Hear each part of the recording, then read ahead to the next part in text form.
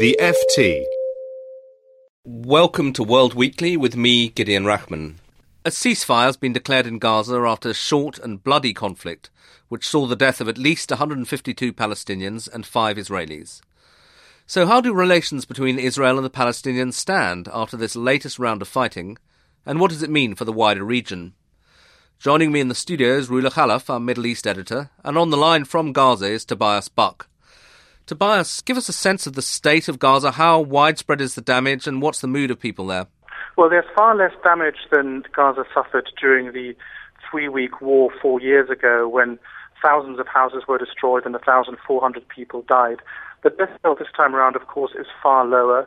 And also it seems that Israel made an effort not to destroy the civilian infrastructure of Gaza. So the water system, the power system, the roads, other networks are still functioning very well. There is individual damage in all parts of Gaza. There are big buildings have been destroyed, especially police stations and Hamas ministries and so forth. But it does not feel quite as terrible as it felt in the aftermath of the 2008-2009 war. The mood in Gaza is, I would say, quite jubilant. I mean, people are tremendously relieved that this war stopped before an Israeli ground invasion. And there's also a sense that Hamas and the Palestinians scored a famous victory here. I spoke to many people on the streets of Gaza City today, and they almost universally said this was a victory for Hamas. The fighters of Hamas stopped, deterred, prevented Israel from entering the Gaza Strip. And of course, there's also been huge pride and jubilation that Hamas rockets and missiles for the first time were aimed at Tel Aviv and Jerusalem. And even if none of those rockets actually hit their target, what Palestinians here saw was Israeli civilians running for the bomb shelters. And what people here tell me is that, now they know what this feels like for us. So on the whole, yes, a sense of jubilation, a sense of relief, and a feeling that very much the victory has been a Palestinian one. Now, you've just come from Israel. Do they then feel defeated, or do they also feel pleased about this conflict? I think more nuance in the Israeli position. I mean, people in the immediate border areas around the Gaza Strip, there's a sense that perhaps the Israeli army should have pressed on, should have inflicted more damage on the Gaza Strip, and should have done more to re-establish Israeli deterrence, which of course was the goal of this operation from the very beginning.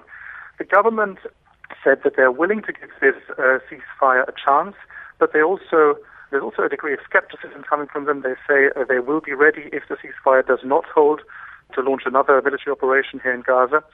But I think the Israeli government did a cost-benefit take here and decided that launching a ground operation would have carried far more risks and had a very uncertain prospect.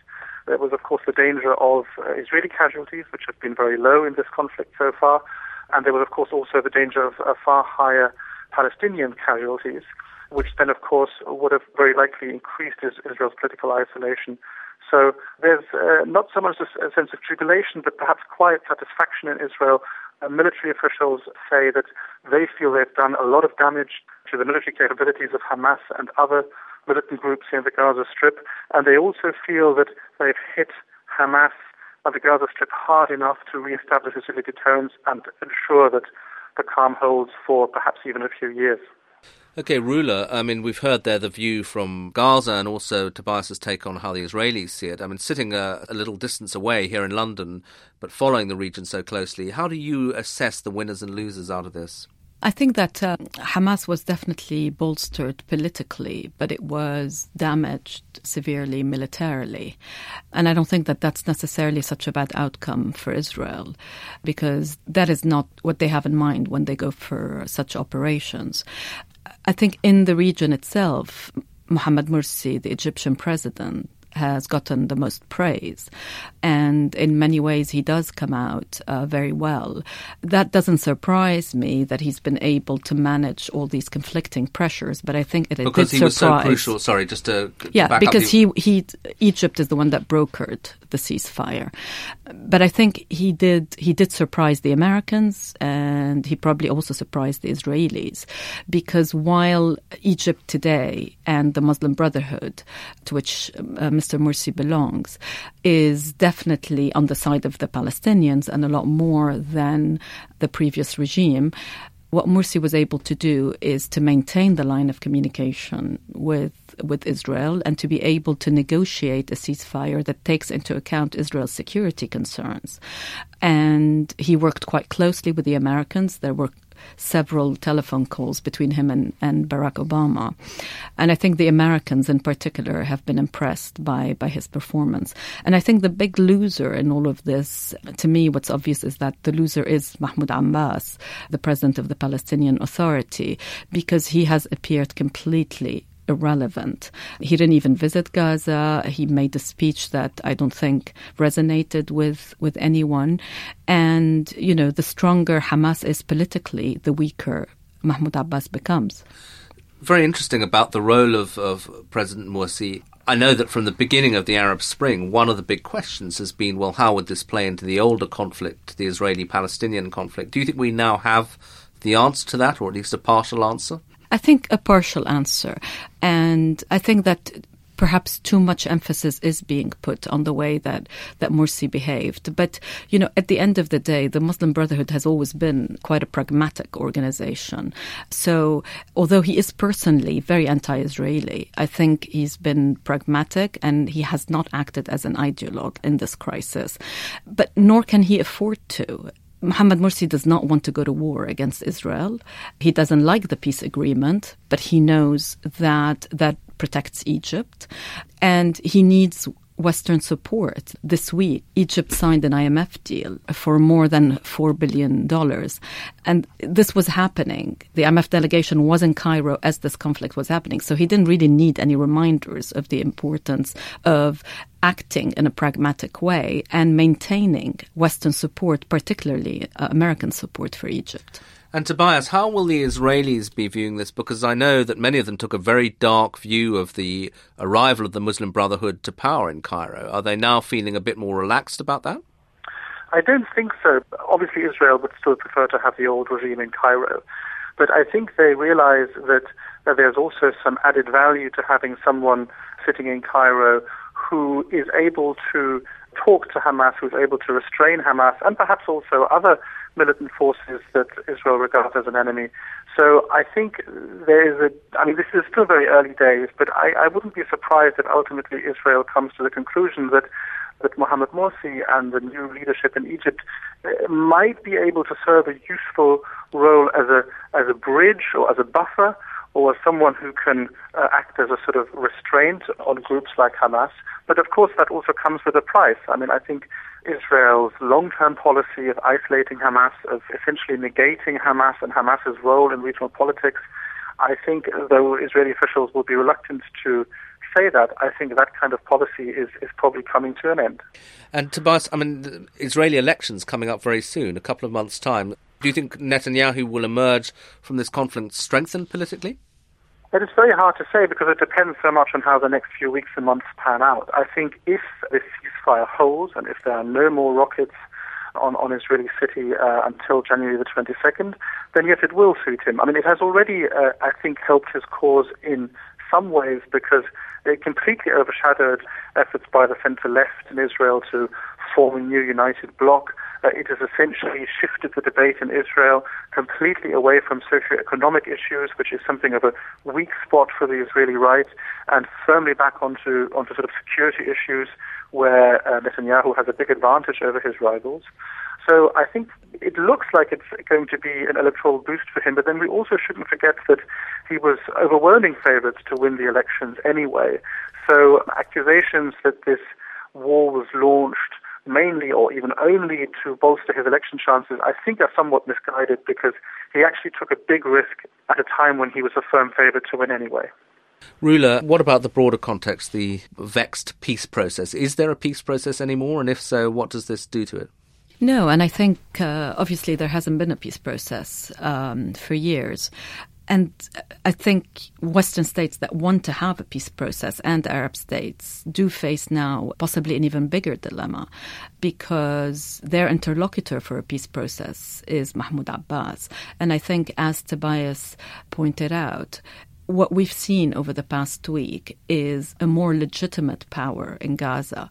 And it's going to be very difficult going forward to have any kind of peace process without national unity amongst Palestinians and, in some way, the engagement of Hamas. Okay, both of you, if I could just ask for some closing thoughts. I mean, Tobias, when we started, you recalled the earlier conflict 4 years ago, much worse. I mean, are we now, given that, as Rula says, there's not really a peace process, just doomed to have these flare-ups every now and then between Israel and Hamas in Gaza? Or is there any sense that the situation is actually changing? First, Tobias, what are your thoughts on that? Well, again, this is obviously very, very difficult to tell. I mean, I was in Tel Aviv on Thursday, just hours before the ceasefire was announced, at a military briefing, and the Israeli general who was there said deterrence is a very foggy concept. 2006, when Israel had a botched war in Lebanon that was sort of widely derided, that caused the defense minister to, he had to resign over this and so forth. Everyone thought it was a disastrous war for Israel, and in the end, Israel got 6 years of complete calm along the Lebanese-Israeli border. And he pointed out that in 1967, Israel's famous victory in the Six-Day War, it was followed almost within days by the first skirmishes with Egypt. So deterrence is a victory in war doesn't necessarily equal deterrence. And Israel's hope for sure is that even if Hamas is not so much deterred by Israeli military might, that Hamas's interest in keeping Egypt on side will ensure that they'll have perhaps more than a few months of calm. Rula, some closing thoughts from you. I think this is a time when a lot is changing in the Middle East and changing very rapidly. So it's very difficult to make any sort of prediction. Certainly the pattern has been more maintenance of this conflict than resolution in any way, and a flare-up every few years. And I would say that right now I can't see any clear indication that that will change. But this is a time also when there could be opportunities, and we'll know whether these opportunities are real, I think, in the next few months. Okay, Rula Khalaf here in the studio in London. Thank you very much indeed. And Tobias Buck in Gaza City, thanks also to you. That's it for this week. Until next week, goodbye. For more downloads, go to ft.com/podcasts. The number one selling product of its kind with over 20 years of research and innovation. Botox Cosmetic, out of botulinum toxin A, is a prescription medicine used to temporarily make moderate to severe frown lines, crow's feet, and forehead lines look better in adults. Effects of Botox Cosmetic may spread hours to weeks after injection, causing serious symptoms. Alert your doctor right away as difficulty swallowing, speaking, breathing, eye problems, or muscle weakness may be a sign of a life-threatening condition. Patients with these conditions before injection are at highest risk. Don't receive Botox Cosmetic if you have a skin infection. Side effects may include allergic reactions, injection site pain, headache, eyebrow and eyelid drooping, and eyelid swelling. Allergic reactions can include rash, welts, asthma symptoms, and dizziness. Tell your doctor about medical history, muscle or nerve conditions including ALS or Lou Gehrig's disease, myasthenia gravis, or Lambert-Eaton syndrome and medications, including botulinum toxins, as these may increase the risk of serious side effects. For full safety information, visit BotoxCosmetic.com or call 877-351-0300. See for yourself at BotoxCosmetic.com. Spin your passion into a business with Shopify and break sales records with the world's best converting checkout. Let's hear that one more time. The world's best converting checkout. Shopify's legendary checkout makes it easier for customers to shop on your website, across social media, and everywhere in between. Now that's music to your ears. Any way you spin it, you can be a smash hit with Shopify. Start your $1 a month trial today at shopify.com/records.